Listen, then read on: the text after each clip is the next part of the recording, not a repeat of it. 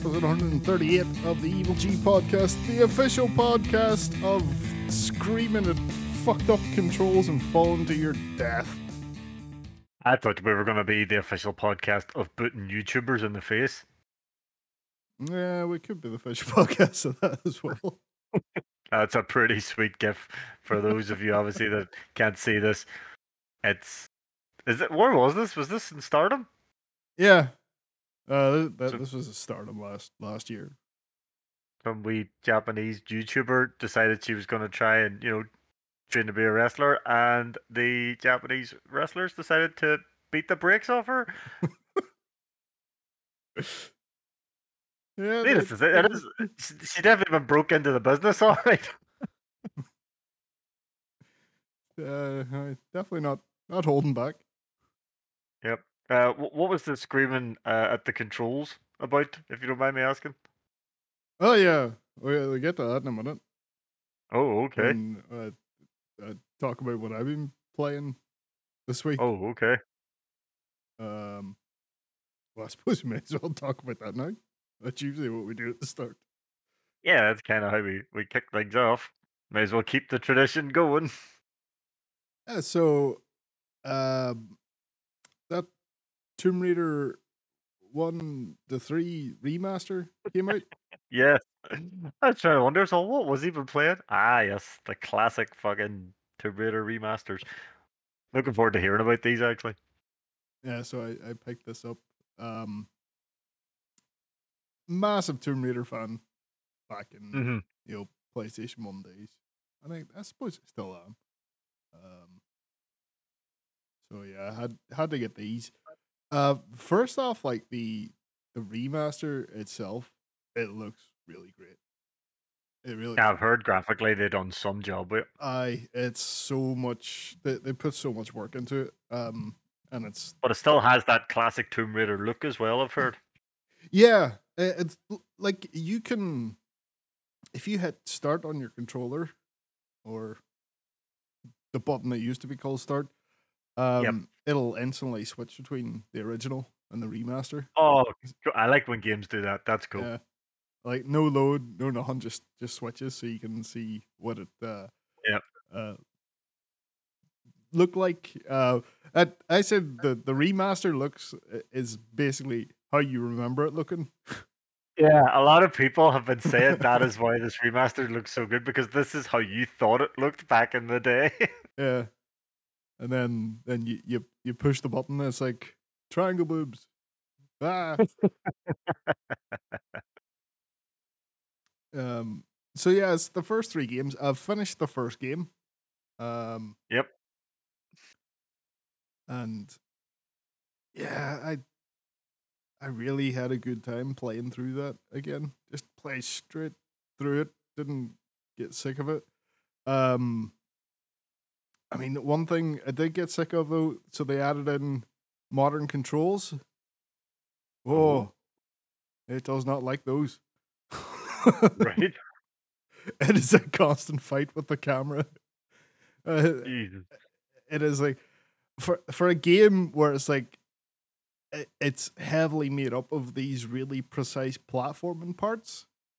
Yeah. Where you're having to line up jumps and Tomb Raider always had that, walk to the edge, take a hop back, run, hold the jump button to get the longer jump, and so that was using tank controls back in the original, which you can still switch on. You can switch over to the tank controls. Okay. So that's like, up moves you forward no matter what way the camera's facing, and then you sort of turning. Obviously, that has its own problems. It's a bit awkward in this day and age to be doing that. And you don't have great control, but you can switch over to the modern controls, which is, as you'd expect, using your dual analog sticks, like right stick camera, left stick movement, which makes it easier to move, but then the camera will just fuck you over so much. Because you pushing up on your analog stick is contextual to the way the camera's facing, unlike where the tank controls, where ups always move forward. So you'll find yourself just the camera will just suddenly pull to the side and you'll just change direction and fall off things and fall to your death. I just always reminded that. You ever watch Spaced? Oh yeah. The episode where he's playing Tomb Yep, Raider, just cursing. Yep. At one point, he gets so pissed off he drowns her. Yeah, that hasn't changed. That's a net. They kept that. That's a horrible death as well too. She looks like she's in absolute agony. You're like, Jesus. I didn't actually drown this one. I find the modern controls actually makes the swimming easier somehow because you don't have to hold jump anymore to move. You just use the camera to move yourself around as long as the camera decides to play nice. Ball. But yeah, I also find the modern controls makes combat a lot easier. Right. Because you can basically literally run circles around enemies while shooting, and you get behind them, and it's about like Tomb Raider doesn't have a lot of human enemies in it. There's like no, it doesn't. 5, 6. Yeah. So I remember correctly. There's a handful in the original. Aye. So you can get behind them and just they'll try and run round to face you again, but you're just running around after back them because you can turn way sharper while running. With these modern controls, you can pretty much stay behind them, shooting them in the back of the head the entire time, which makes that stuff a bit easier. Yeah, it was just really good nostalgia. Just remembering all these levels that I haven't seen in 20 years probably. And it's a good time. I think it actually holds up pretty well. Like they released a lot of Tomb Raiders over the year and like end up getting sort of sick of them and yeah, it almost did like a Resident Evil Day itself, where it just was releasing just too many too quick, and it strayed away from what made Tomb Raider great in the first place. Those first 3 came out in the space of between 1996 and 1998. So 96, 97, 98 then.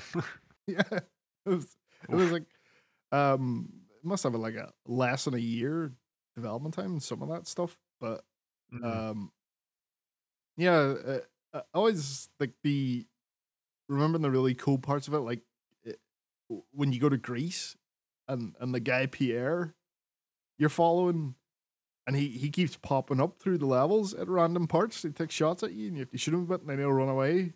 I thought that that's really cool. I've completely forgotten about that. Yep. And you get into the fucking Atlantis part. Looks really good in the remaster. Really creepy. That would look cool. Like all the rooms and all are made of like organic muscly material, and then you've got all the Atlantean mutants running about, who are a bunch of bastards. Because if they get you in a tight spot, they will fuck you up. But I would say 90% of my deaths in the game are because of the controls. Yeah. Wait. Yeah, so I think I'll keep on and get on to Tomb Raider I must 2. actually look into getting that, because see, when I got the mini PlayStation, I got the Tomb Raiders on it, and I know for a fact I got about, I'd say, 80% of the way through Tomb Raider 1, and then yourself, you get sidetracked with other different things as well. So I must maybe pick up these remasters then. Plus, trying to play it on that original PlayStation pad is like, oh Jesus. Yeah, I would change the time control. I could just kept changing back and forth. So if there was a platforming section, I would switch to time controls to sort of be able to do that, and then for combat and that, I would switch over to modern. You think they'll keep doing any more? Because was there 4 or 5 Tomb Raiders on the PS1? There's 5 PS1s. There's those 3. Then there's The Last Revelation, and then there's Chronicles. Yes. So Last Revelation is the one where she quote unquote dies. Spoilers. Yes. And then Last Revelation is kind of like a wee, anthology type thing where it's like a bunch of characters sitting telling stories about Lara. So you get like you play as her as a teenager running about in one of them, and there's all I can't really remember the others off the top of my head. Yeah, it's like from certain points where That'd be cool if they done ran them into- too as well then. Yeah, they're not as well regarded as those first 3 games though. All right. I don't think. I think that's where it sort of started getting very samey and with the All right. tank controls, and then that's why Angel Darkness was such a big disappointment because they're supposed to be like, oh, this is the new stuff rebuilt from the ground up, and then you got on this like, hey, this is the same old shit still. And also, it's worse. You've made it worse. They made it a lot worse. I remember being excited and buying that in the PS2, Mm. and then I don't know about you, but I got to a certain point, and literally I couldn't go any further.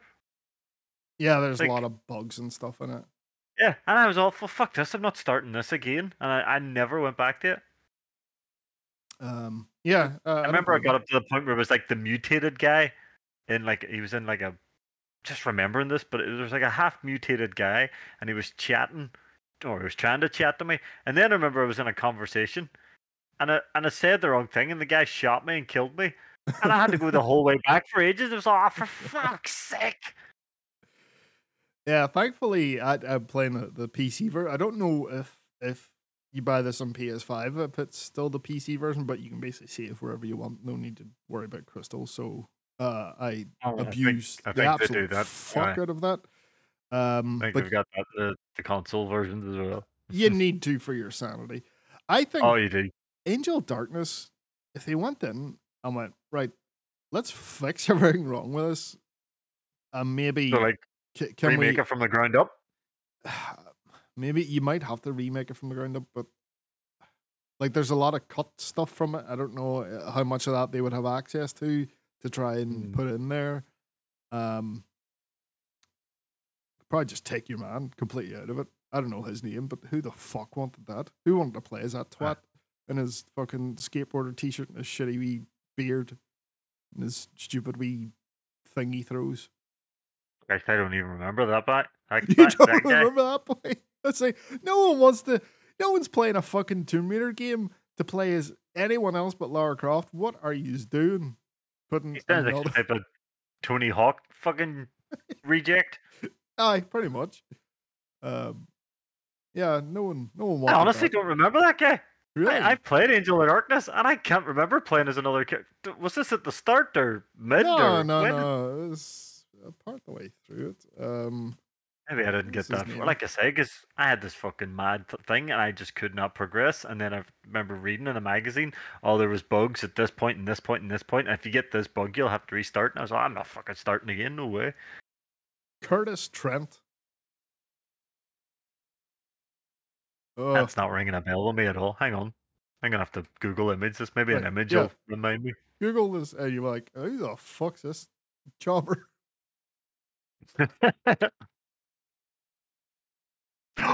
That fucking guy!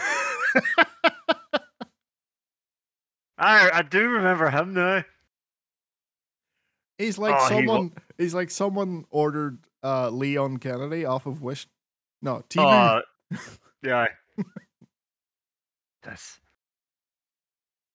They were trying to be like fucking. We'll try and get an edgy type character. That's the bastard there that shot me as well. Peter Yes. Van Eckhart. Yeah. He's some, I don't know, secret society bollocks thing. I don't know. But yeah. They probably would need to redo the whole thing if they decided to keep going. Yeah. Because I don't know with the way Embracer's going at the moment, I doubt there's any new Tomb Raider games happening anytime soon. Well, there's one still in development. And it hasn't been canned. That hasn't been canned. That team still exists. Right. Because I know, didn't they buy Tomb Raider and Deus Ex at the same time? Yeah, so that all came with the Square Enix selling off all their Western studios for Just fucking reasons. I wouldn't be holding my breath for Tomb Raider at the moment. Here's hoping this does well. It's probably the best thing that's come out of an Embracer studio in ages. Yeah. I'd be interested. Like, obviously, I'm coming at this from fucking some fierce nostalgia. Like, Yeah. If someone hasn't played these before, how would they? Yeah, How that'd would they be be interesting. received? Um, Especially, I could see how people could get really fucked off with the control issues. Mm. But like trying to put like dual joystick modern third person controls into a game that predates uh analog joysticks is not going to be easy. Nope. Especially a game with that camera angle as well. It just doesn't work the same either as well. Yeah. I honestly don't think it was just the um nostalgia keeping me going through it though, because it's just the like it's all like very puzzle based. Mm. Figuring out how to open doors and getting keys, and it all feels very satisfying when it all starts to fall into place. And you figure out how to get up there, over there, and finding secrets. And it's just the game's got so much atmosphere as well, and Mm. it's really great. And you think about it, it's like this came out in 1996 in the PlayStation 1. God, this is so ahead of its time. This basically this, it set the standard for third person adventure action adventure games. Like it It definitely did. Everyone was trying to do a Tomb Raider then at one stage, do you remember? yeah, it's easy to forget how impactful and important those games are. Mm. And I think everyone should give them a try. Yep. And just get over the control stuff. It's not the end of the world, and just drink in that atmosphere. Mm-hmm. So what about yourself? I'm guessing. Well, I obviously when you were talking about it last week, I confessed on the podcast there and then that I had purchased Helldivers, Mhm. and obviously we played some afterwards, and pretty much I'm going to mirror what you said last week. It is a great game to play. You have a lot of fun. Me, you, and Eugene blew each other up more times than anything, and we just laugh about it because that's all you can do. Um, Now, and this is obviously coming from my point of view. I know there's been quite a few struggles in regards to Steam Deck trying to get it to run properly because optimization hasn't been the best for the deck. It plays, but if I well not anymore because I was able to get it sorted. But at that stage, if I was going like medium or higher, I was lucky if I was getting maybe between 15 to 20 frames. It was just choppy Yeah. as shit. We found out then it was the anti. Is it called aliasing? Aliasing, Aliasing was anti-aliasing. causing the problem. So if you turn that off, um, you do get a much smoother game.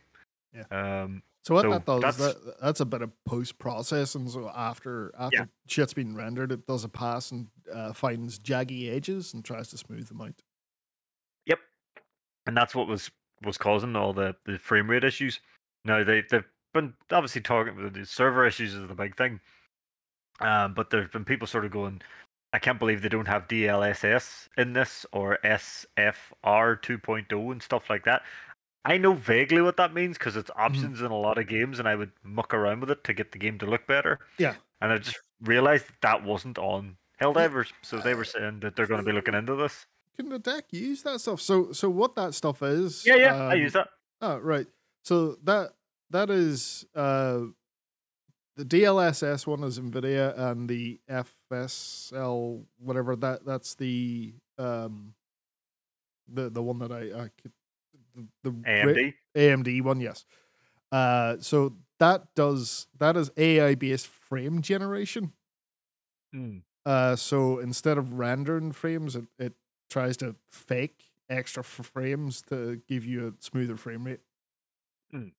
Um, That's what I use when I'm playing Dark Tide, or when I was able to play Dark Tide. That's what I used, so I was able to get a right. smoother frame rate, So and it works well. this is the studio. What do you call them? That crowd. The Helldivers. Mm. Uh, Forget their name. Hang on. I'll look it up. Arrowhead Games. Arrowhead. Ga- That's it. So they're not owned by Sony, but this is a first party Sony game. So I'm guessing that all of the focus was PlayStation, and then we'll figure out the PC afterwards, and that's probably why you don't have those more PC focused options in there, such as DLSS support and that. It is kind of strange to have a game release on the PC these days without support for one of the two. But yeah, hopefully that will get added in at some point. Well, they have said it is something they're looking into. They obviously have bigger things to deal with at the moment. As we were saying before we started recording, loving the game, fantastic game and all. There was obviously server issues still, the whole time we've been playing, and then over the weekend they put a capacity on the servers, basically, so those of us that could get in to play got a smoother experience. But there is a lot more people wanting to play this game than there is server capacity. And I don't understand why they says, right, we're putting server capacity on, and to apologize for this, we're giving you, was it like a XP boost? Double XP, which... And it's like, well, I can't get into play, so this means nothing to me. The CEO actually came out afterwards, and I was all like, you know what, in hindsight, that was a mistake. Sorry, that's on me. It's like, we're struggling because we've got too many players, so probably doing something to entice more people in was the wrong move. I was like, yeah, no shit. Yep. So, don't get me wrong, brilliant game, and I'm sure as time goes by, it'll get sorted out and smoothed out and things. Seems like there's a lot to the sort of the leveling up and the weapons you can get, the stratagems, as you were saying, you drop them in, you get your different weapons. I do find that playing medium by myself, I'm able to do most missions now. So.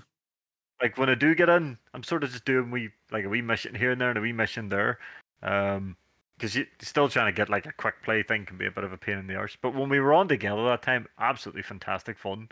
It's the game at its best. I play it on your own's all well and good, but it's just not the same. Yeah. Playing with your mates is definitely the best.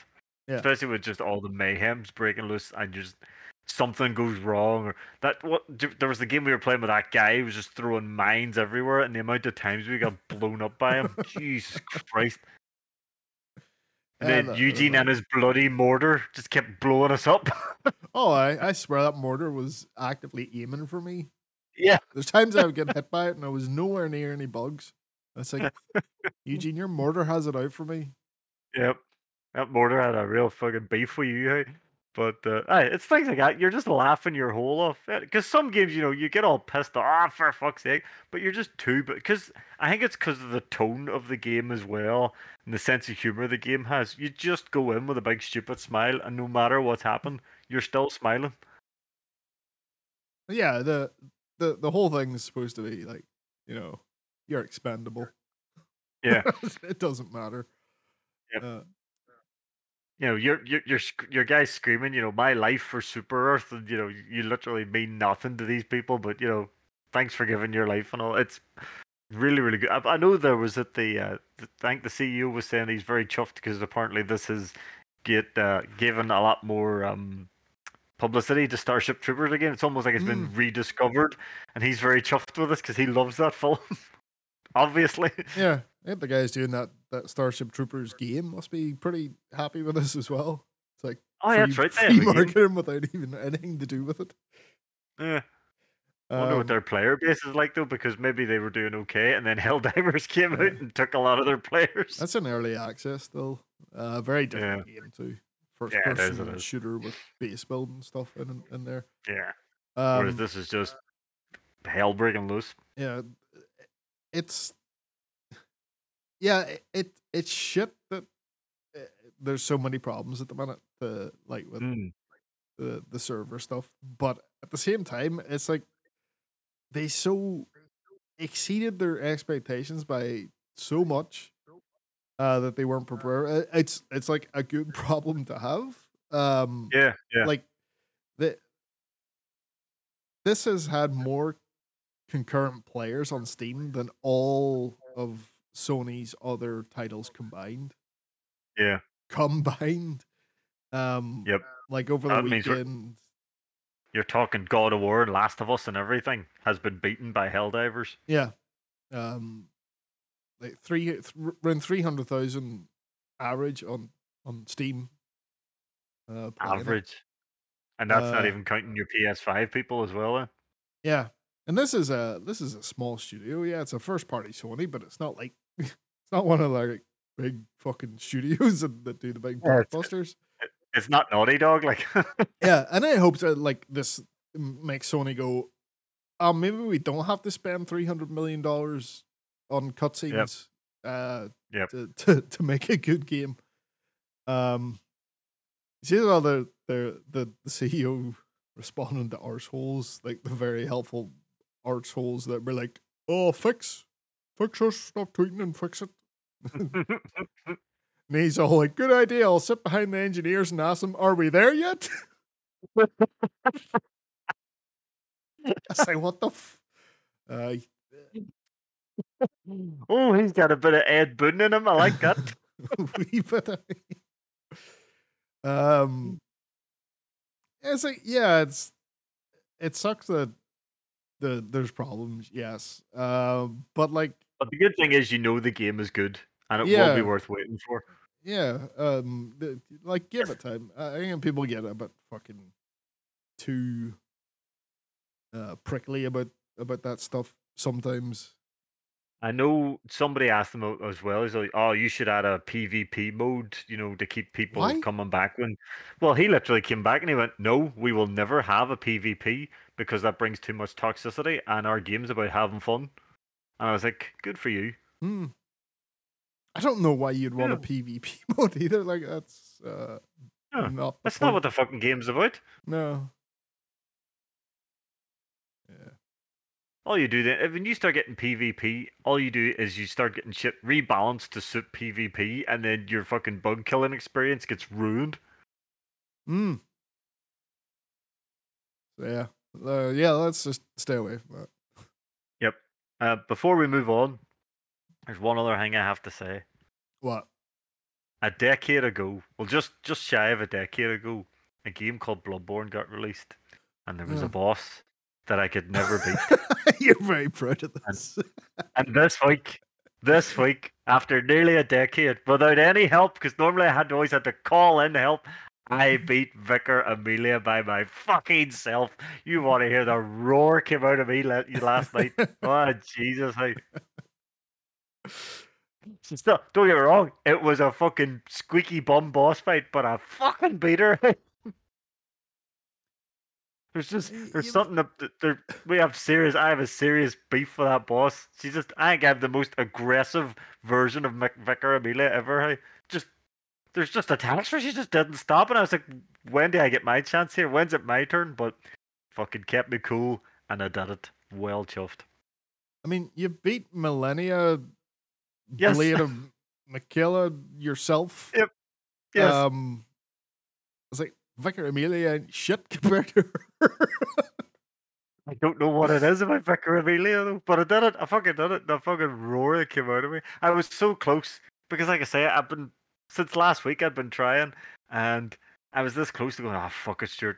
Just call in help like you usually do." But my brain was all, "No, come on, man." Because again, that's what I was thinking. Was all, you've taken down so many big boys in Elden Ring and Demon Souls and Dark Souls, and since Vicar Amelia is actually a pretty early boss. Come on, man, you can do this.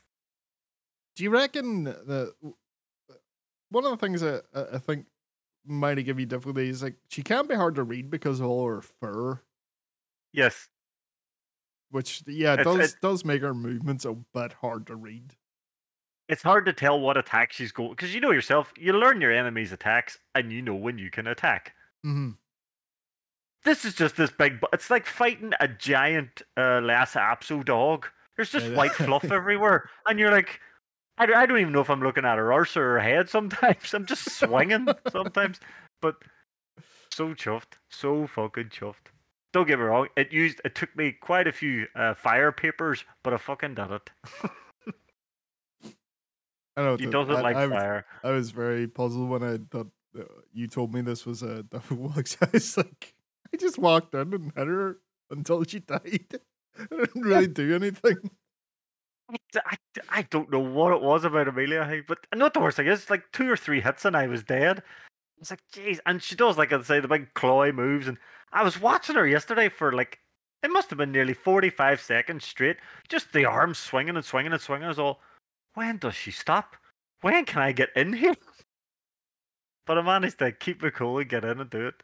Like I say, there's yourself. There's bosses that later on people used to talk about like everyone always talk about Rom.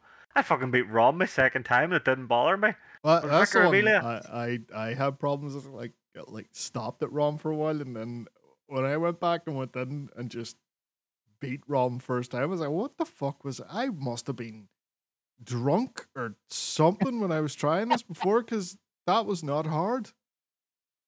the boss I always remember. There's a boss in the DLC, Lawrence. And when I first bought the DLC, I struggled on him for fucking ages. And then I can't remember what I'd been playing. It had been that long. I think I was actually playing Dark Souls 3.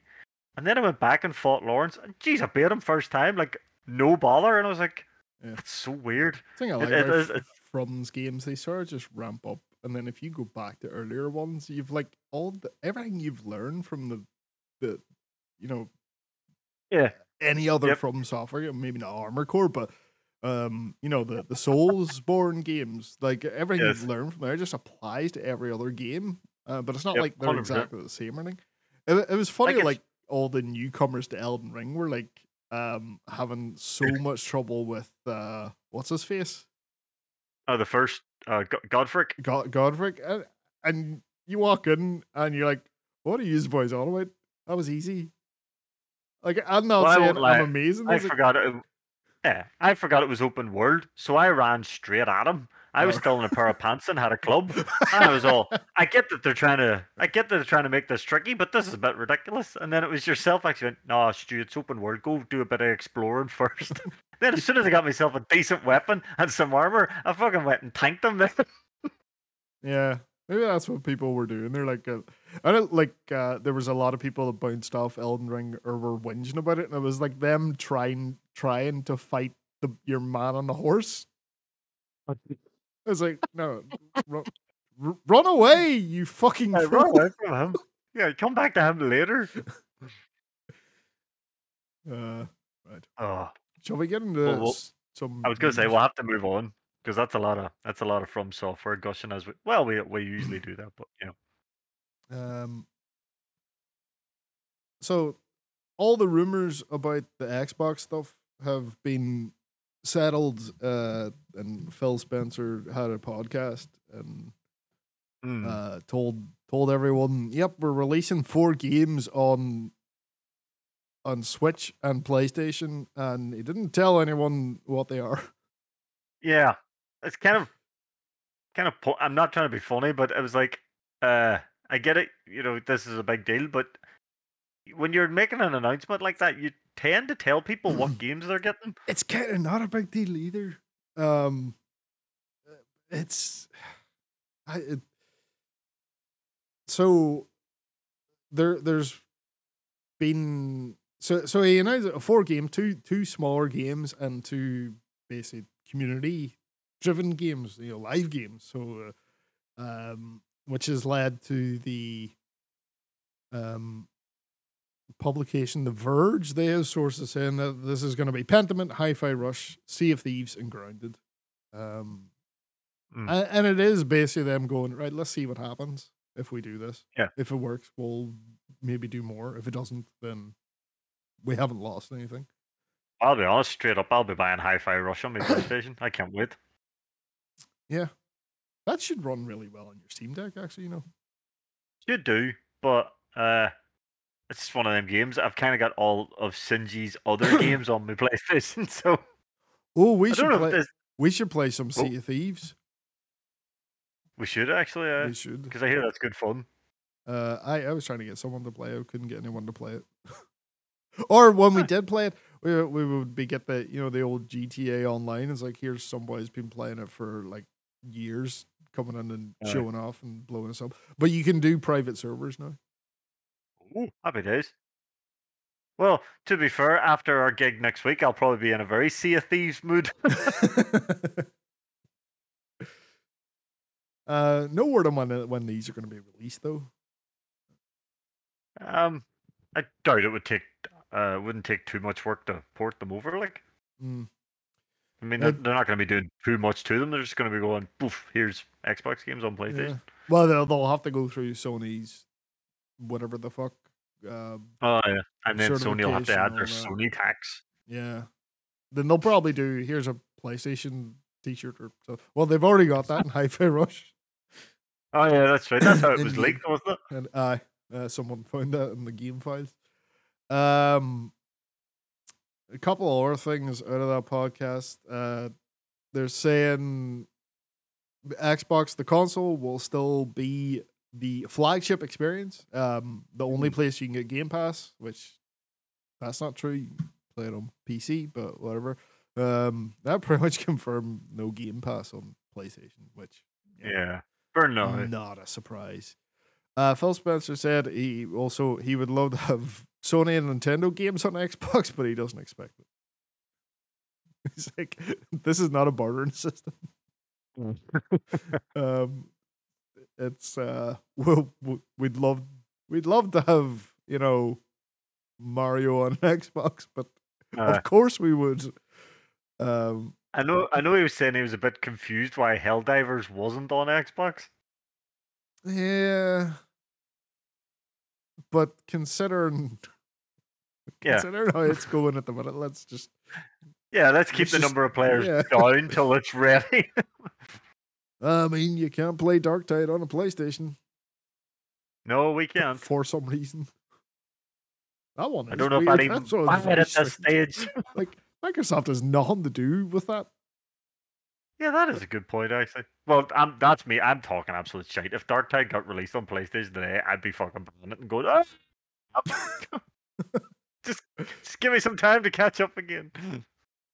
Yeah, maybe it'll have cross progression when it finally happens. Yeah, I think Vermintide did. So,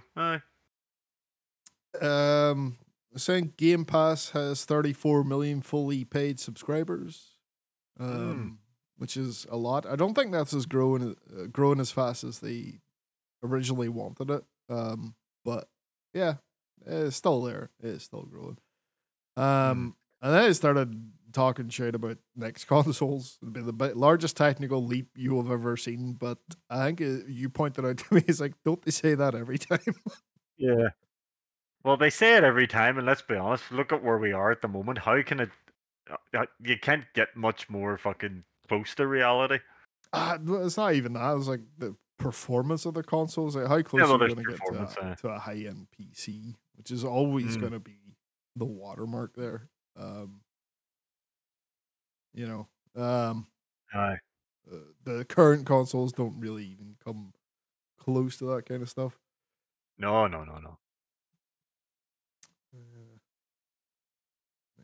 Right. We talked about that Silent Hill 2 trailer. Yes, we did. The combat trailer, which everyone hated because it looked like shit. Yeah. For numerous reasons, like the combat just looks hollow and. See, right. So what we're saying, right? The combat just didn't look good. Whereas the Bloober team guy seems to have picked up, people just didn't like seeing combat. So he's like, Konami made us show the combat, and that's why there was lots of combat. And it's like, no. You've got the wrong end of the straw, buddy. It's not that we weren't happy that there was lots of combat. The combat looked crap. That's the problem. It did, yeah. He's basically saying, it's like, yeah, that's the combat, but that's not all there is. It's like, but that is in there. Yes, it is in there. And you've been told by Konami, make this like Resi 2, so you know for a fact there's going to be more combat in this than there was in the original. Probably. Yes. Do you know what? I went back and I watched that trailer again. Do you know, I completely missed this the first time. At one point, one of the nurses, like... I know what you're all about. She does, like, what do you... She does like a mantle. We fucking mantle over a knee-high wall. It's like, what the who gave the nurses combat training? What's going on? What? Wait. When did the nurses join the fucking cog in Gears of War? So, like in the original, the nurses have got this stuttery, fucking unsettling movement. Here's this fluid fucking motion captured hop over a wall. It's like, what are you? God, this is gonna be shit. This is gonna be so shit. I have no hope for this game. No. I what? Because, like I said, I seen it the first time, and I watched it once, and I have to admit, it was like one eye was on it, the other eye was rolling, going, "Oh Jesus!" But then I thought, you know what? I'll give it a second watch, yada yada yada. And then I seen that and went, I actually had to rewind it and go, "Hang on, did I see that? What the fuck?" Did you also pick up as well? There's a button mashing QTE in there.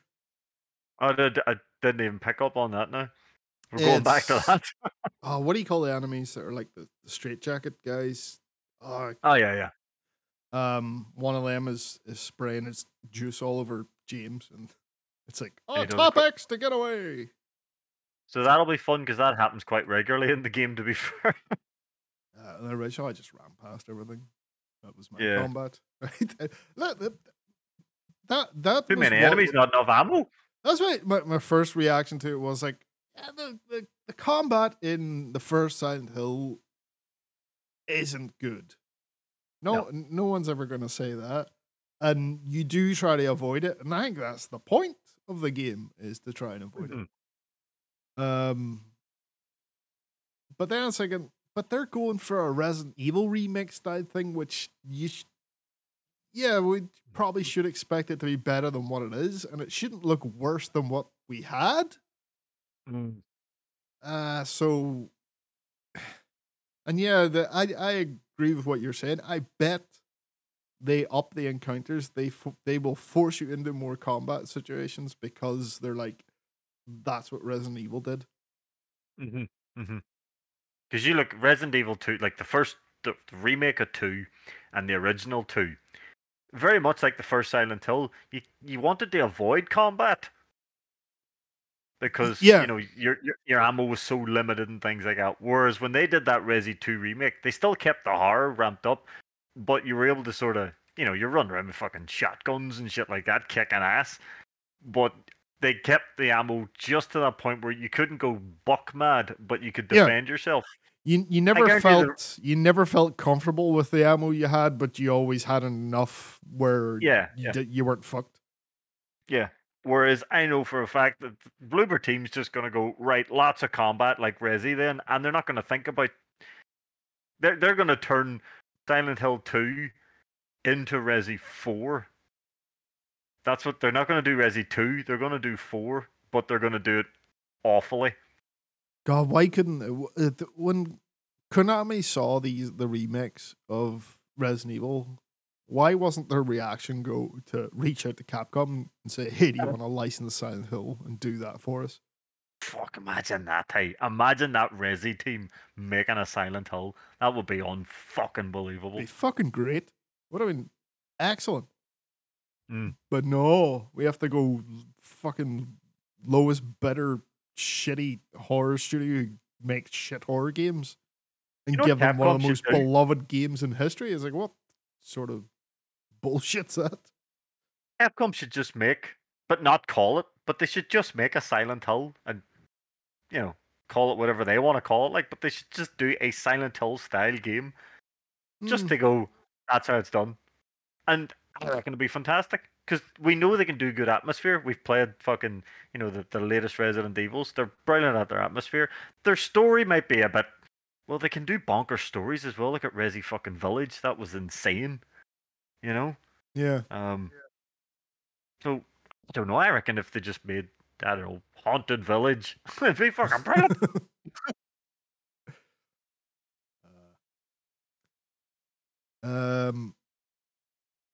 So remember, everyone was speculating about a Switch coming out this year. Oh, that's all gone to shit. It has indeed. So it came out, some journalists in Brazil claimed that the Switch's 2 has been delayed to 2025, and was originally supposed to come out in 2024. And this is pretty widely been confirmed with multiple sources that the Switch has now been delayed and will be coming out somewhere around March 2025. March 2025, so about a year's time. Now, people were saying this news affected Nintendo stocks. It was that much of a shock. It did, yes. That's mad. It is a bit mad. It's like, all right, it's a bit longer than you had to wait, but it's still happening, lads. What's the fucking... And then it's like 6 months, maybe, but that's just stock markets. That's just fucking bullshit. Oh God, we have to wait 6 months. Oh Jesus. Stock markets are all just a big bunch of marks for Mario. Now, one of the problems is the sales of the Switch had slowed down, and part of that was because of these rumors, because that's what happens when rumors of a new console, like, oh, there's a console coming out soon, I'm not going to bother buying this current one, either because I want the new one or I think there'll be a price drop when the new one comes out. So it sort of has that knock-on effect as well. But as you said, they slowed down. They didn't stop entirely. No. There's still going to be a demand for Nintendo. But they're not happy unless it's more than last time. Yeah. Even though that's impossible. I find that all very weird, that stock market stuff. Oh, it's basically a load of horse shit. It's like being a bookie. Pretty much, some boy will sneeze and it'll cause the stock to drop. From Software has acquired the Elden Ring trademark. This happened like last year sometime. There's not really much to this other than like it was Bandai Namco that had it for the Elden Ring for some reason. And now From Software owns that. Not the rights to the game though. It's the name Elden Ring, which means if they do Elden Ring 2, they will be able to self-publish worldwide. They self-publish in Japan, but Bandai Namco did the global publishing. So it looks like From Software is going to start trying to publish stuff worldwide themselves, and I guess they can. Yeah, because they've done that with a few of their games. Like not Bandai usually, Namco. Not they've usually not to do with Bloodborne. Yeah, Sony did the publishing there. Yeah, and then Demon Souls, who done that? That's Sony as well. Okay.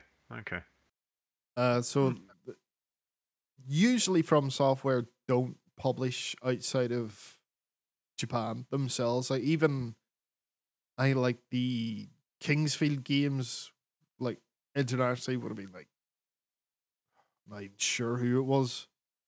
Atlas, maybe something like that. But yeah, them doing this looks like maybe they're gonna start just publishing themselves and then getting all of the money because they can afford to do it.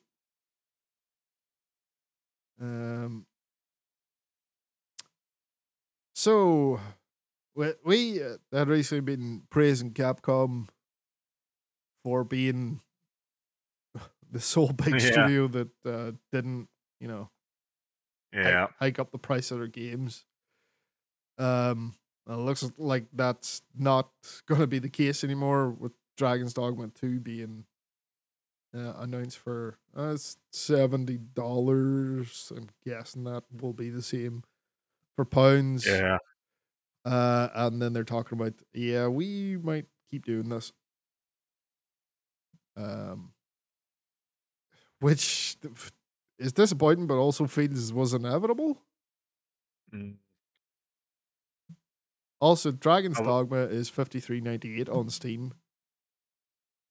Oh. Which like the original? No, 2.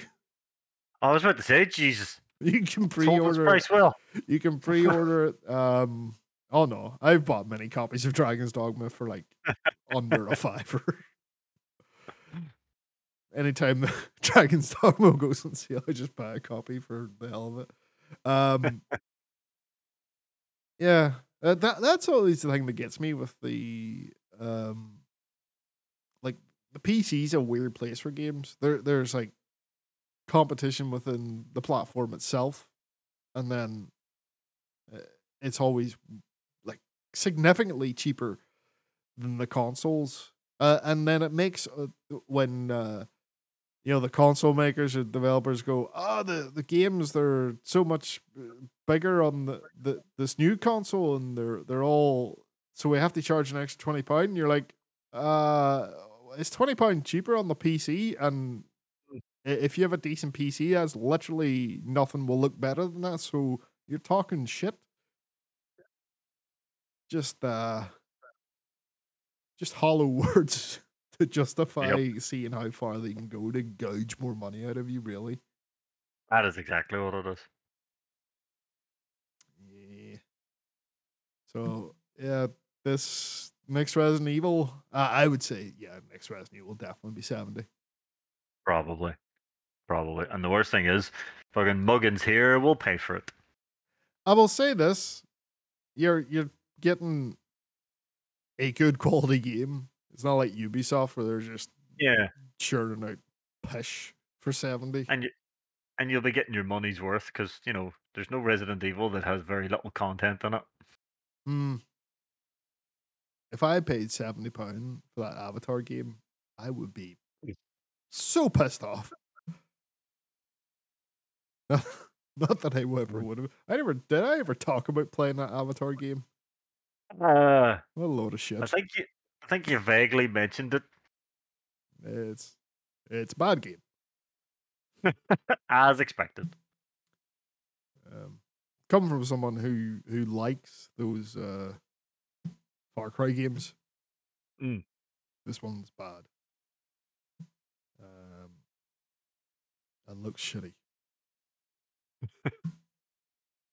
It's like, oh, look how we've made it look like the film's Pandora. It's like, this is just a fucking neon mess of vines everywhere, and I can't tell what's what, and it all looks the same to me. It's just like someone vomited on the screen.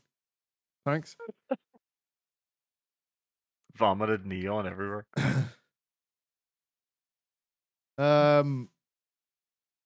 Baldur's Gate 3 won an Game of the Year at the DICE Awards, which is, what does DICE mean? It's something to do with developers. Developers decided this. All right. So it's not DICE as in dice? No. I always wondered about these DICE awards. You see, I was like, why the fuck are DICE giving people awards and people give a shit? What does DICE stand for? Design, Innovate, Communicate, Entertain. And that's like it's an industry award internal. They call them the Interactive Achievement Awards. It's all very fancy. Very hoity-toity. Now, unlike the Keeleys, they got to make a speech this time. Ooh, they got to talk. It couldn't get played off. And they used their time really well. They got up and got to say their stuff. And address like how fucked up the industry is at the minute. So it's Michael Dowse, who's a director of publishing at Larian.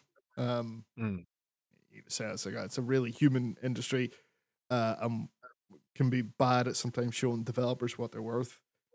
Went on to say, I want you all to know that you're talented and you matter and you have a future of the industry. Don't let that flame be extinguished by our collective mistakes.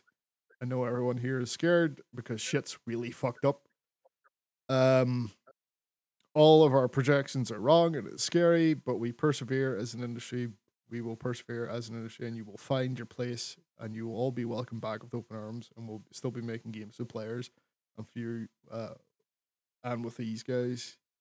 And then I really like this, what he brought up about it, sort of just on the success of Baldur's Gate 3. Last year, I started thinking the secret to our success comes from basing decisions around asking, what does the player want? What do I think is best for the game? What is the most fun, the most crazy? He then said, well, this isn't Eurogame, this isn't in quotes. Continued by saying that hearing someone say something that can't be done always gave the Baldur's Gate 3 team a kick up the arse to actually make it happen. That's nice. The developer also stated, Lauren only ever asked one price for the game, and that's that. After that, you own it for the rest of your life. We don't have shareholders, but we also don't think about them, which everyone applauded. What we have tried in the last 20 years is treat people like we would like to be treated, ourselves as players, as gamers. So we don't make decisions where we think this could make us the most money. On the long run, building a community, building a player base, building games that are actually fun is going to make you the most money. And I think that was the most poignant part there, is like all this focus on, lengthening the tail of games and battle passes and all. It's like, if you want to make the most money you can, it all comes down to making the most fun game. It's as simple as that. Make a good game and people will pay money for it. Yep. 100%, man. Um, Isn't it weird that someone says something that, most gamers understand already, but it's like, why am I having to explain this? Yeah. Eurogame actually compared it then, or they're saying like on social media, like it got loads of praise now, and it was like contrasted against the statement Embracer made recently. So the overruling principle is to always maximize shareholder value in any given situation. What, you mean you're not out to make fucking good games? It's like maximize shareholder value. Like, that's just the wrong way. That has no place in game development, any sort of art, films, true. Where someone's doing their art, basically. It just it flies in the face of it and gets in the way, which I hope Embracer can see, because they have fucked themselves over something awful with that attitude. Oh, they're just relying on all that sweet, sweet Lord of the Rings money. Oh, that's what they're relying on, and I can't wait for it to bite them in the arse. A bunch of PlayStation stuff. They have a new chairman. Hiroki Totoki. Right. Taken over from Jim Ryan. Oh, I'm laughing at that. It rhymes. It does.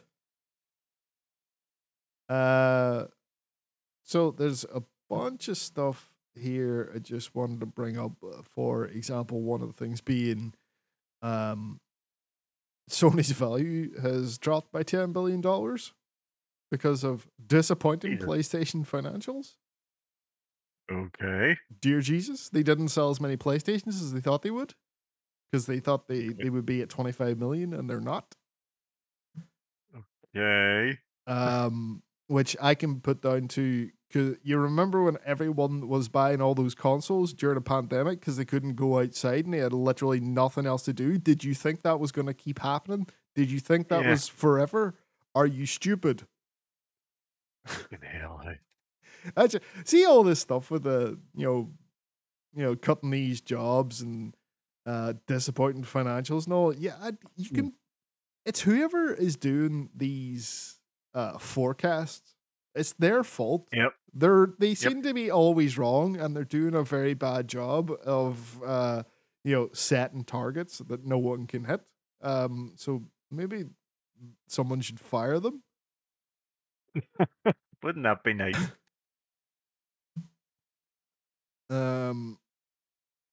So yeah, that's, even though they seem to have been doing really well, apparently that it's not good enough. And Totoki saying it's they have room for improvement. I don't know where that's gonna come from. Well, they know one thing. They're planning to get more aggressive with the PC stuff. Right. But they would need to, they can't be doing more Helldivers 2 PC releases. They need to, Mm. put the effort in there put the resource in there to make sure that shit works. Mm. So they've also said they're expecting their PlayStation 5 sales to decline throughout the year, this year, which, a lot of people bought a lot of PlayStations already. Also, they hiked the fucking price up. They did. They did. Which is probably why you didn't hit, your target. You could look at People that. probably thinking, wait a minute, fuck this, I'll wait till it goes down cheaper again. That being said, the disc version of the Slimline is down to $409 at the minute in a lot of places in the UK. Right. So that's one thing that could be good for this is you see more, not permanent price reductions, but if you get it in the right time, you might get a decent wee saving. Get yourself a wee deal. So yeah, and they've also confirmed that there won't be any releases of any major existing franchise titles this next year up to March 2025. So what they call their major titles are their Last of Us, their Uncharted, their God of Wars. They're basically their big single player big boys. Yeah, since all of those have had like a recent game, fairly recent games and take years and years to make. I don't think that's really surprising. And then a report came out of CNBC, which is coming from some analyst called Serkan Toto. He's a Tokyo-based business analyst. He's saying there is definitely a PS5 Pro coming out sometime in 2024. But at the same time, don't expect the non-Pro to drop in price, which probably means that it's going to be, 600? That's what I was thinking. 600 quid. Maybe more. I have no reason to think that a PS5 Pro would be necessary. Like, I didn't upgrade to the PS4 Pro when it came out. I'm not going to upgrade to a PS5 Pro when it comes out. There's just, to me, there's not enough. There's no justification. My only worry would be that this Pro would come out and be more powerful, and then developers will stop, doing the performance modes and be like, just get a Pro and it'll run it at 60. Whereas, PC can do it. Like, there's a wide range of ways you can get a thing to run at 60 frames a second by changing your settings on the PC. Why can't consoles do that as well? Yeah. And to be fair, most games of this generation have that option now. It's like, you can get your 4K and your fucking, what do you call it, with the reflections, the ray tracing and all that there. Yeah, you can get all that and switch it on, but your game will run at 30. Or you can turn that off and just get a really good looking game still at 60. It's like, alright, so your PlayStation 5 Pro, you could run at 60 with all your ray tracing bollocks on. That's fine, but still give me my performance mode. Yeah, I hope that's the case. But then I look at Starfield and I'm like, they did that. And then they're like, we can't do a performance mode and give you 60 frames a second because we've got all these. We have to keep track of all these sandwiches. But that is also Bethesda, and let's be honest, they've been using the same fucking engine since Oblivion, so fuck those guys. Yeah, that is true. I'm not going to exactly put any any value in what Bethesda can do. It's supposed to be a AAA studio. Everything's all polished and high production value. It's like no, we were just talking about Tomb Raider at the start of this podcast. Do you remember when they done the remakes of Tomb Raider and everyone was all excited? Can you imagine if they turned around and went, "Here's the remake of Tomb Raider, but it uses the same engine as the original Tomb Raider"? It just looks really good. That's Yeah. literally what Starfield does. It's like, here's our new game set in space, but it uses the Oblivion engine. Or technically, is it the Morrowind engine? I don't think it's a more. No. I think Okay, Oblivion was the start of that tech. I fucking hope right. so. Because I'd be Oblivion curious, felt actually. very very different. Okay. That'll be nuts. Um, last one there. It, some guy at Google. It's weird that this guy at Google. Looks like Google Okay. security engineers hacked the PlayStation Portal. So that's the controller they released that has a screen that you can play Yep. remotely. Play your PlayStation 5, and by remotely we mean sitting next to it. Yep. But no. That next step. So they hacked it and got it running a PSP emulator called PPSSPP. Yeah, I guess. And they got it running offline. Yeah, offline, natively Yeah. running PSP games. So there's obviously something in there that can. It's not just for streaming from your PS5. Well, It has something in there that. it's running Android.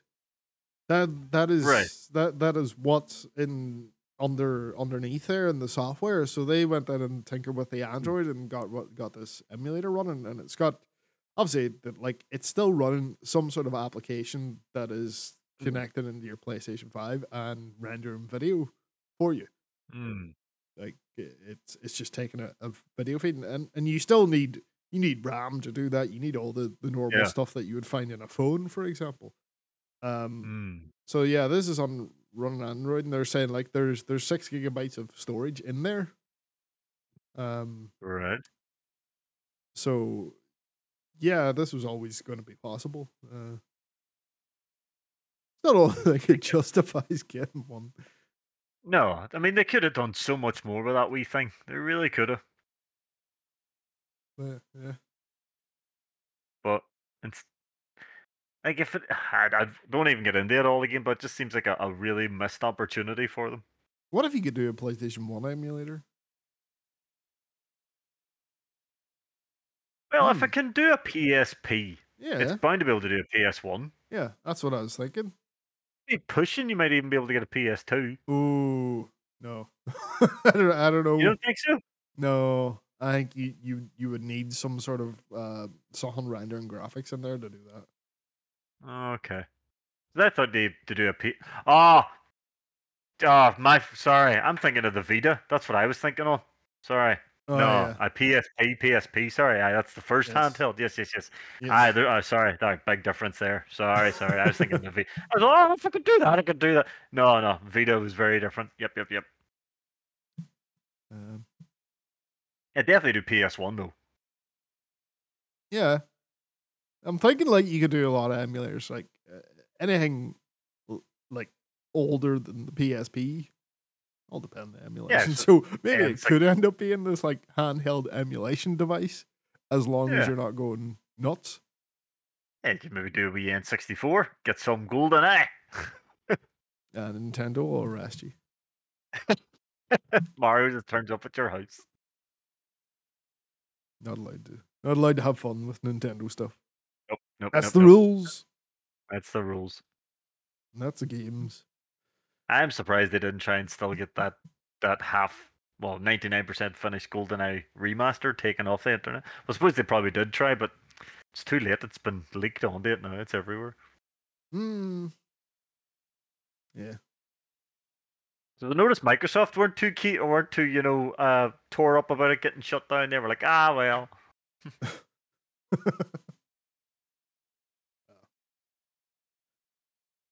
It's crazy times. Yep.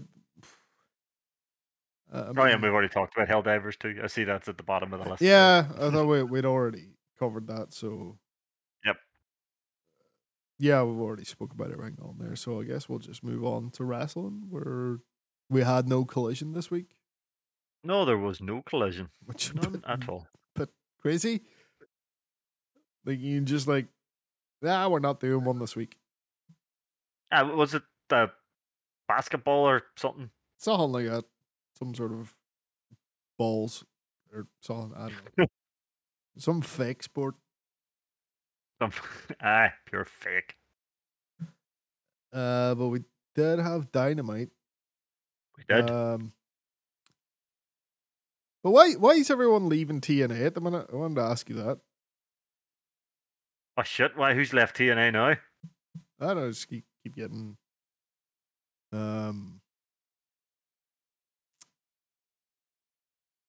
Like, do you mean told about like what do you call him?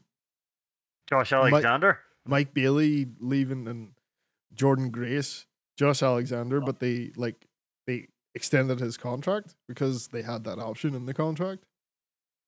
Wait, Ace Steel has joined TNA. Ace Steel's been at TNA for a while now. Okay, why has that only become news today? No, that was. I mean, when did he? That's join weird. TNA? Watch your arms, boys. He's a biter. Maybe that's why people are leaving. He's running around just biting everybody. I have enough of this boy. Fuck, maybe. Oh Jesus! After them, after things going so fucking well for them. Yeah. It was just, it all sort of started with Scott D'Amore last week, with no fucking. I'm not seeing anything after like actually reporting anyone officially leaving. I can see here the Josh Alexander stuff, which they exercised that 1 year option, but that could be just no. It's not saying that he was forced and he's being trapped for a year. It's just like, oh yeah, we have an option to extend for a year, which we're taking. I do see here like the roster sent a letter to Anthem on behalf of Scott D'Amore. He was fucking loved backstage, like. Because there was no reasons or anything. This apparently there was people sort of reporting who were in the meeting, obviously not saying who they are, but they were saying that the fucking people were losing their fucking minds when they were told this. Like, what the fuck? Why are we not being told why? And the guy they brought in, a lot of people are like, who the fuck is this guy? He's not a wrestling guy. He's a fucking Anthem business head. Yeah.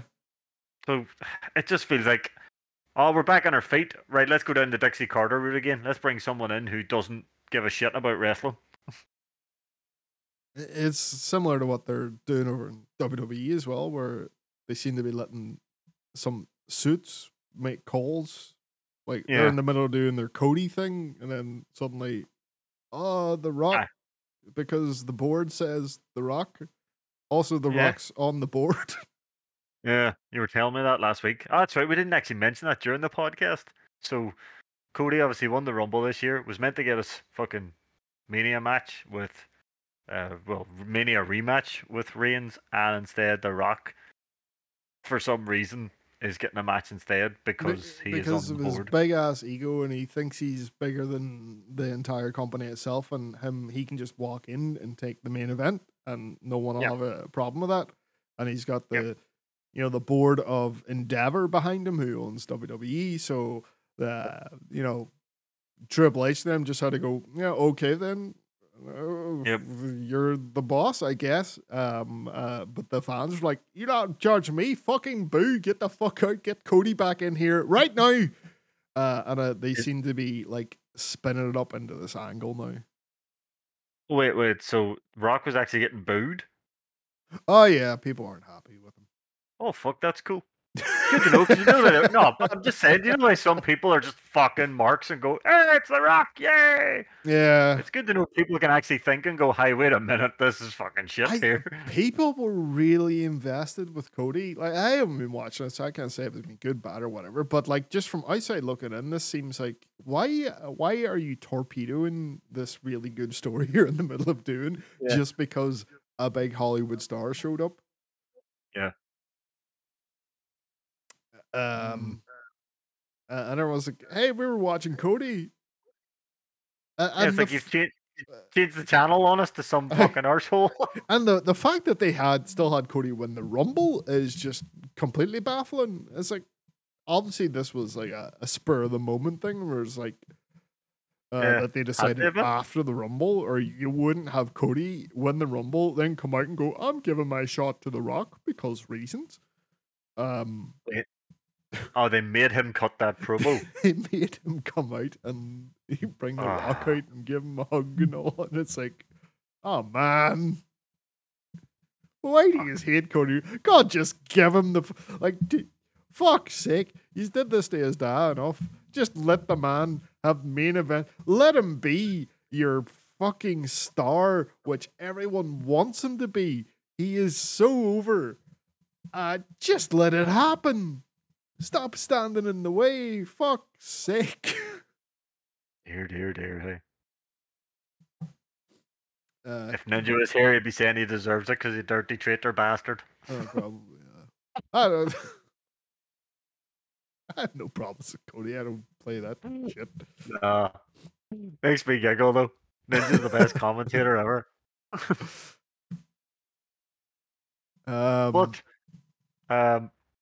So TNA's going through some mad shit, and I guess WWE's going through some mad shit as well.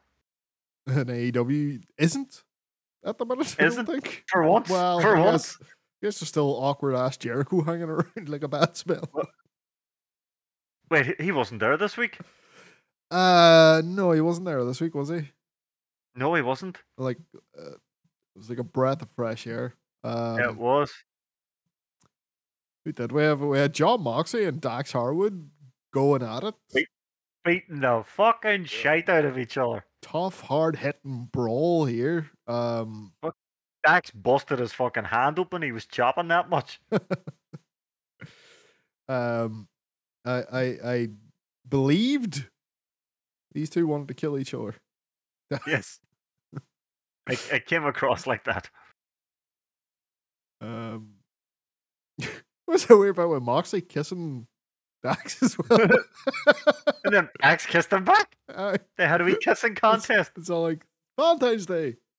Yeah. Why the fuck not? That's where you get Excalibur wearing a rose and John Moxley and Dax Harwood making out in the middle of the ring. It's very romantic. Bet you they weren't nice kisses either, because Moxley's got a big beard and Dax has that mustache. They would not have been nice kisses. They get all tangled up.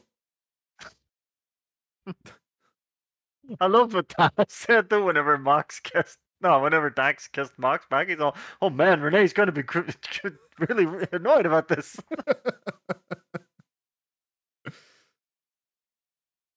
Furious is the word I was trying to think of. Renee's going to be furious. Right, yes.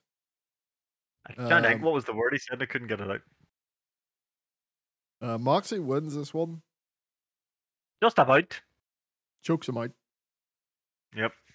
Well, Dax actually tapped for him. So. Oh, it's true. Actually, he did tap. They didn't do the hand thing. He actually tapped. But then they kept on beating down, and I was like, oh, BCC being pure baddies here. So we get our actual tag match this week, I suppose. Yep. To which I would say FTR is going to win this one, because they're obviously they're the tag team. They are the tag team. They're definitely winning that one. Don Callis with setting up a match between Takeshita and Hobbs. No, Ospreay. Oh, Ospreay, yeah. Sorry. That's gonna be fucking amazing. That will be great. Why is Ospreay in the Don Callis family? But Ospreay does not need Don Callis. No, this will be his, because he's obviously done some matches with Don. Yeah. This will be his first match in AEW at Revolution. And then he's going to tell Don to fucking shove it. Yep. Yeah. Yep. Don, Don's going to turn on him and try and get Takeshita to win. Yeah. But he trust Don Callis. Just stay out of it and let these two go, because that is going to be a hell of a match. Is that at the pay-per-view? That is at Revolution. Yeah. Yep. That's going to be unfucking believable. Ospreay's hitting the ground running in this one. These two have never been in the ring, have they? Not that I know of. It's going to be fantastic. But I would agree with Tom Callis. It was like, after pay-per-view, fans won't be talking about Sting's retirement. They could be talking about the match of the decade. That could well happen. Yeah, it could very well happen. Yep. Wardlow beat some guy. Who's this guy? I can't even remember. Bart Brown. Yeah, don't know. But Adam Cole was at ringside as well and wouldn't speak either. He was actually had a headset on and everything, didn't he? Yeah. And Shivani ripping the back, he was sitting right next to him. You should just reach for Shivani. Say, fuck you. But to be fair, Shivani already had a bit of a bad day already, as we'll talk about later. Yeah, we see Matthew and Nicola Jackson getting out of their private jet, wearing their shit smeared suits. Oh God! I hope they're not wearing those again this week, because it's the blood from Darby. I can see these being worn right up until the pay-per-view. It looks like they're covered in shit, though. It does. As Taz says, they look like ice cream salesmen who drop the ice cream on themselves.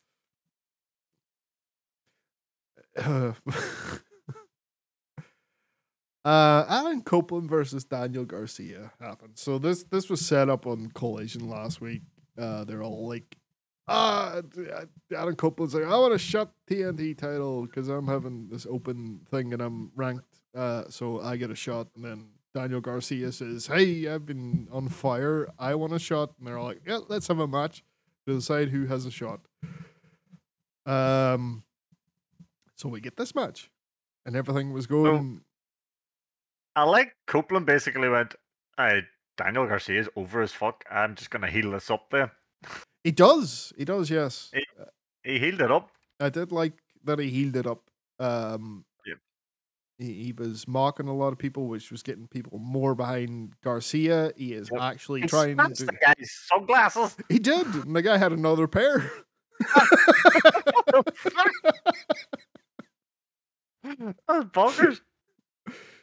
He snapped the sunglasses, and the guy just takes another pair in his pocket and laughs at him. Just so casual. There's another pair. You can even see Copeland sort of being laughing, going, "What the fuck?" That guy was well prepped. So yeah, this match was going really good. I thought I like Copeland doing the heel stuff. Yep. It works a lot better for me. And as I said, he's actually trying to get Garcia more over. Like, Garcia is already over, but you know. Then we get interference. Yes. And a rare no contest due to DQ. Now they went no contest, not not a draw or anything. No one was DQ'd. It was just no contest, interference, which I mean, AEW does this so rarely. I suppose once in a while is fine and makes sense in terms of Christian does not want either of these guys getting a shot. Yep. So he comes out and attacks both of them, ending the match. I guess it didn't enter his head that this is how you end up with triple threats, and you don't need pin till you lose the title then. Yep. But surely they can't do another triple threat. We've already got one on the card for Revolution. Yeah. But you never know. So where are we going? Well, to be fair, he absolutely wrecks Edge, but he only throws Garcia out of the ring. So Garcia is still up and able-bodied and all the rest of it, where fucking Edge is basically, he's got to be crippled for the next month. So maybe it is just, it ends up one-on-one with him and Garcia. You do have the point, like Copeland Concerto takes a concerto, so that could like basically write him out, and then Garcia still gets the shot. And then Copeland maybe gets a shot at Garcia for the title, and Garcia beats him, putting Garcia like fucking top of the food chain. We have a face-off with speaking of that triple threat, Joe, Page, and Strickland. That's what's fucking brilliant. Well, it's Joe comes out first. Yep. And he's going on more about like the ranking system was supposed to, mean only the best. He's not happy. He's not happy. Yeah, people are still with him though, even though he says the book and took a page out of Texas playbook and made the main event bigger and dumber. That's like Joe can insult wherever he is, and people still love him because he's Joe. Strickland does come out and make the point that it's like, you said, bring your record, your resume, and I've done all this. I'm gonna be the best ever. Fuck off. Yep. Page comes out, and he basically is still complaining about what happened last week, and the match shouldn't be happening. He's basically saying it should be just you and me, Joe. It should just be you and me. I don't know how he figures that one out. He he's a madman. But him or Swerve and Hangman start going at each other, how they're going to batter each other and all the rest of it. And then I love just Joe gets in the middle. And he's I know what you two are thinking. You're thinking you're going to step past me and you're going to pin him. And you're thinking you're going to step past me and pin him. Well, let me tell you something. I'm Samoa Joe, and come Revolution, I'm going to whip both your asses. And the crowd goes fucking nuts for him. And you're like, yeah, that'd be class if he actually just got fucked off. Yeah. Them two too busy trying to beat each other, and that's how he keeps his belt. Could happen. Definitely could happen. Because I think if you're going to give it to Strickland, Strickland has to take the big boss down himself one-on-one. Yeah. I think, you don't want Strickland's, like, when he gets a title finally to be you didn't even pin the champion, or you pinned this guy, and that's not fair, whatever. Like, definitive, like, big fucking proper face turn, overcome, get the clean win, and no questions asked. Boss. Toni Storm got a tattoo. That's right, she did. A tattoo. A tattoo. She got a tattoo on top of her tattoo. It's like a big dagger through the shitty wee tattoo she had. Whatever. Is it a cat? A duck.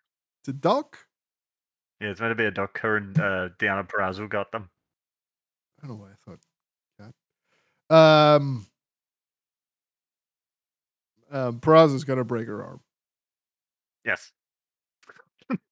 She seemed like genuinely taken aback by her getting that tattoo. Yeah. And I'm gonna break your arm, you bitch.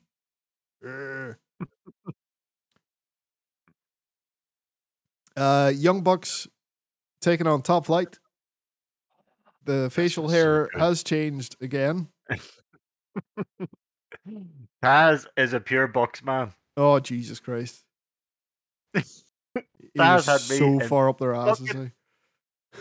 As it turned out to be called Excalibur, a turncoat.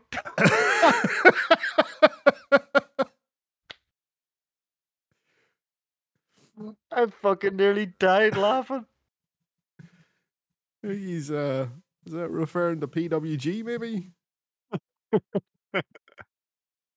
Oh, brilliant. The match itself, very, very good. Again, Matthew and Nicholas, don't want to get sued or fined. They weren't doing their usual sort of flippy, high-flying stuff. It was a lot of clotheslines and punches and the headlocks.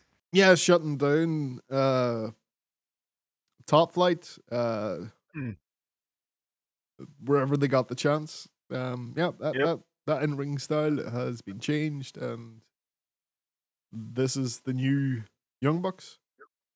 Yep, and then Dante gets thrown into the railings or something on the outside. Then Darius takes the most brutal low blow I've ever seen in my life. Jesus. To the point where I think it actually hurt Matt's leg. Because when he did it, you could sort of see him sort of grabbing at his knee, and you're like, fuck, that must have been savage. Obviously, they get the BTE trigger or the EVP trigger, and they put Top Flight away. And then Shivani gets in the ring to interview them, and they're obviously, the Young Bucks are saying, "Oh, look, we beat the team of the caliber of those guys." Didn't even call them by name, just called them those guys. Yeah, we beat those guys. That makes us #1 contenders. They get their graphic and all the rest of it. And Shivani says, "But what about the despicable act of last week?" And Matt goes into one. It's like, "Oh, you can't help yourself and all this here." So Nicholas fines him £1,000, and then he shoves Shivani over. And that's it. See, when you put your hands on Shivani, crowd just goes nuts. Yeah. Remember they attacked Shivani last time they turned heel as well, or they broke his phone. Yeah, they broke his phone.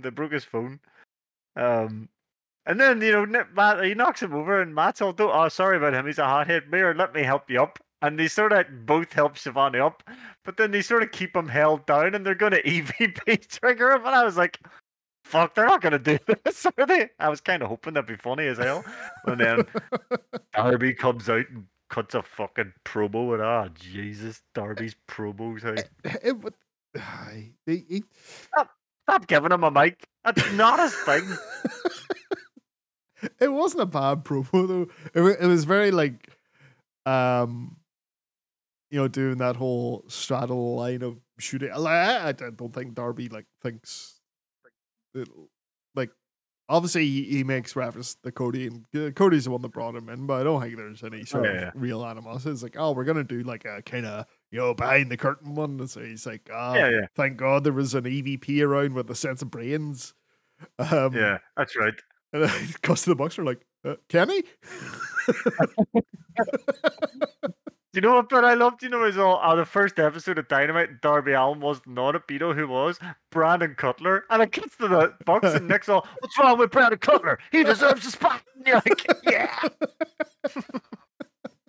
Fucking Darby trying to bury Brandon Cutler, though. Bury Cutler. Brandon probably backstage going, "What the fuck?" And even from within context of the kayfabe here, it's like, you have some nerve whinging. The amount of shots you've had, the way you've been positioned, shut your fucking face. Poor Darby being held down, fucking undefeated bastard. Run around this thing.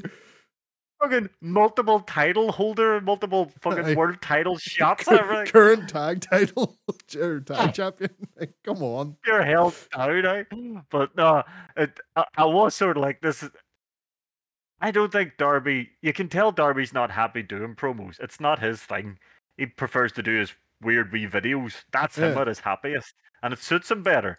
It's just like giving him a microphone. You can tell sometimes he's just not the most comfortable. And yeah, it was a very shouty, like, "Oh, we're the good guys and we're gonna win" and all this here. But it was just like, this isn't your strong suit at all, kid. But not winning. Oh, I can't wait for the Bucks to completely ruin this fucking final match. And I can't wait to hear Shivani be like, "No, you despicable." He's like, "Ah." And Taz will be like, "Eat it, Shivani." Oh, fuck. But I'm absolutely loving the Bucks at the moment, hey. I'm absolutely loving them. Hey, I was thinking, so the Bucks, drastic change, very traditional heel style in the ring. Yeah. Does Cornette like them now? Oh fuck! I forgot about that guy. I don't care enough to go actually listen to what he thinks, because I don't give a shit what he thinks. Oh, you probably still hate them. I was just throwing it out there. It's like, maybe he likes him now, or are they still too Christian for him? The Bucks could come out dressed as FTR, wrestle exactly like FTR, and he would still hate them because he's a fucking arsehole. That's a man's grave I can't wait to piss on when he's dead. Jesus. I wouldn't put that much effort in. Not my words, the words of Sami Callihan. He's already spat in his face. He has to piss on his grave to finish the job. It'd be easier for him to get there. I guess. It would be. Stokely Hathaway comes out with Willow Nightingale for a match against Sky Blue. Stokely's very funny. I do like Stokely. No, the main focus is between Stokely and Will Nightingale. Mhm. Not much else to really say about the match. No, I can't even remember who was she against. Sky Blue. Was it Sky Blue? So they're still Stokely did. doing that whole There thing. was a wee bit of. There was a wee bit of a, Sky Blue thought she had the win, and then Stokely obviously caused interference, and that's what this. Yeah, That's what the story in this match was. yeah. I don't think Willow Nightingale saw that, but he's gonna get caught cheating on her behalf. Yeah, I don't think you can Yeah. turn Willow heel. That's not fucking happening. No. Well, they did bring it up. I don't know if you watched Rampage this week, but it was brought up. There was a wee sort of backstage bit with Willow, Stat, and Stokely was like, "Oh, sorry, I thought that's what you meant when you said give her a hand on all this here." So you can tell they're gonna sort of keep building this wee story up. And the main event, a very short but very very good Yes. Texas death match, because we're that like. I think they're legally obligated to do a Texas death match when they're in Texas. So there we go. Yep. Orange Cassidy beating Matt Taven. That spot where Matt Taven dived to the outside and went through the table was fucking madness. Just head first through a table. I think he may have got his hand up in time. I don't know. Yeah. So this is basically Orange Cassidy trying to get revenge for them taking out Chuck Taylor. I don't think the title was on the line here. No, it wasn't. It wasn't. Yeah, some wee nice Valentine's Day best friend shenanigans here. We got Orange Cassidy pulling the box of chocolates out from under the ring. This is from Chuck E. T. XOXO. No chocolates in there. That's where they keep the thumbtacks. That's where they keep the thumbtacks. And then we got Trent Beretta doing the fucking Terminator entrance with the fucking roses, and then pulls a pipe out of it instead of a shotgun. That's right. That was very good. He was loving doing that. But yeah, it was very good. Like, it was fucking breakneck speed, because it was only like 10 minutes at the end of the show to do a whole fucking death match. But they fucking did it. Did you watch Rampage at all? I did. Jeff Hardy got hurt, maybe? Oh, is that what happened? Like a broken nose, at the very least. No. Not sure if there was anything worse than that. He was allowed to continue in his. It didn't last much longer after that, though. Did the broken nose happen during the big ladder table spot? I think so. Wouldn't have been much longer. There wasn't much longer after that then.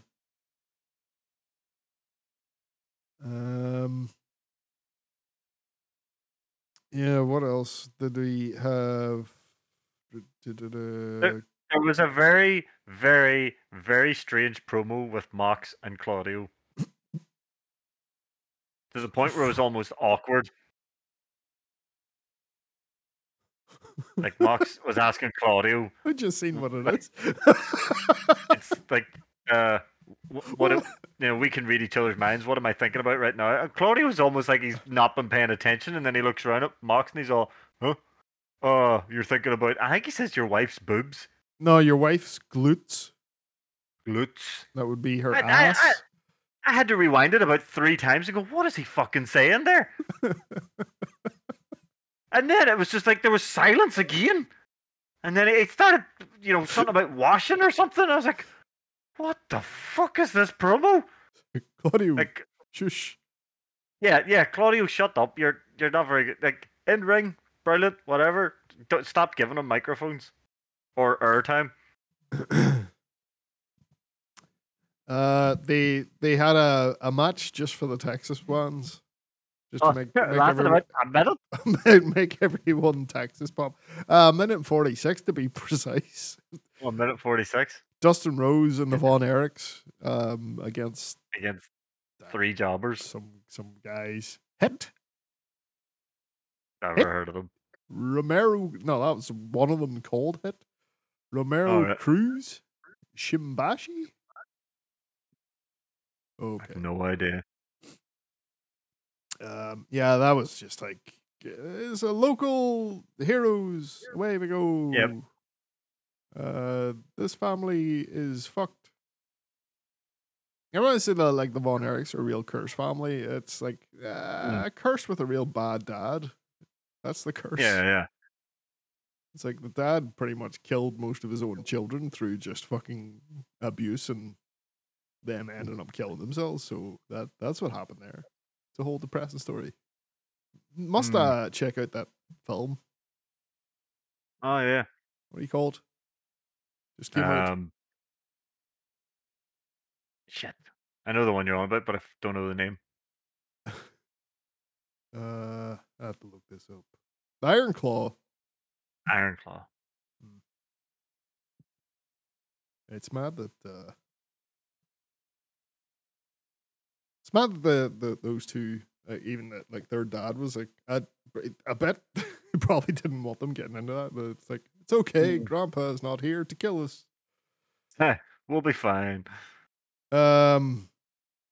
It finally happened. Queen Aminata beat Anna Jay for her first singles win in AEW. Is Anna Jay like a face? Oh, yeah. I think she did. I think she is, because like the whole her hanging around with Daddy Magic and all. I think is that all done now? But Daddy Magic still commentates her matches the odd time and cheers for her and shit. So I guess Daddy Magic's a heel. I mean a face, and so is Daddy Garcia. So everyone else gets to face turn along with us. Yeah, what he calls definitely a face as well. Angelo Parker. Yeah. Because people fucking love Daddy Magic. Go. Yeah. Oh, he's in the ring. Everyone goes mad for him. So it's like you have no choice. He just goes mad, and you just it's intoxicating. It is. And then you had the big 12-man match with the Bang Bang Scissor Gang's first in-ring team thing. Yeah. Do you know what was more important about this though? What? The other team. Oh, it was the Dark Order's midterms. That was fucking. The moment I seen it, I went, "Oh shit! This is gonna be something to do with BTTO." Brilliant. Yep. So and then when John was doing the strut, you'd fucking Reynolds on the side watching him and doing it and all way. I was like, "This is fucking brilliant." That's this whole thing. He just steals everything Jarrett does. Is he wearing the black gloves and all? Yep. Steal shit, make it your own. Brilliant. Yeah, obviously. Bang Bang Scissor Gang wins us. Oh, that's too many words. Too many words for a team. Yep. Does that mean the Dark Order failed their midterms? I don't know. Heels are supposed to lose, so his heels for Dizummies. Maybe they did good. I mean, true. Actually, maybe they'll probably blame Jay White or Jay Lethal anyway. He's been getting in baller left, right, and center. Jay White shouldn't be face. No, I don't think he is. This is all a ploy. Yep. When are they gonna take those trios titles off of them three? That has to happen somehow. Yep. Instead of these fucking. This could go even better because obviously me and you, we seen, and I'm pretty sure most people seen Adam Cole turning on MJF. Yeah. I think most people are so invested in this though, they're not gonna see Jay White turning on the Acclaimed, and it's like, well, these are fucking idiots. Yeah, it has to happen. You don't know Jay White very well. No. They announced Bryan Danielson versus Jun Akiyama next week. Yeah. Just throw that in there. That should be good. That's another one of Kingston's heroes, though, isn't it? Yeah, he'll be out for that one. But Danielson will do the thing because it's not like Danielson's going to turn around and beat up Akiyama or anything. He'll like be real respectful and because that'll wind up Yep. Eddie more. That'll be a good match at the paper. He'll be shaking his hand, staring down at Eddie. It's like, I'll shake his hand. Not shaking your fucking hand. The king of the bums. King of the bums. Right. That's all I got.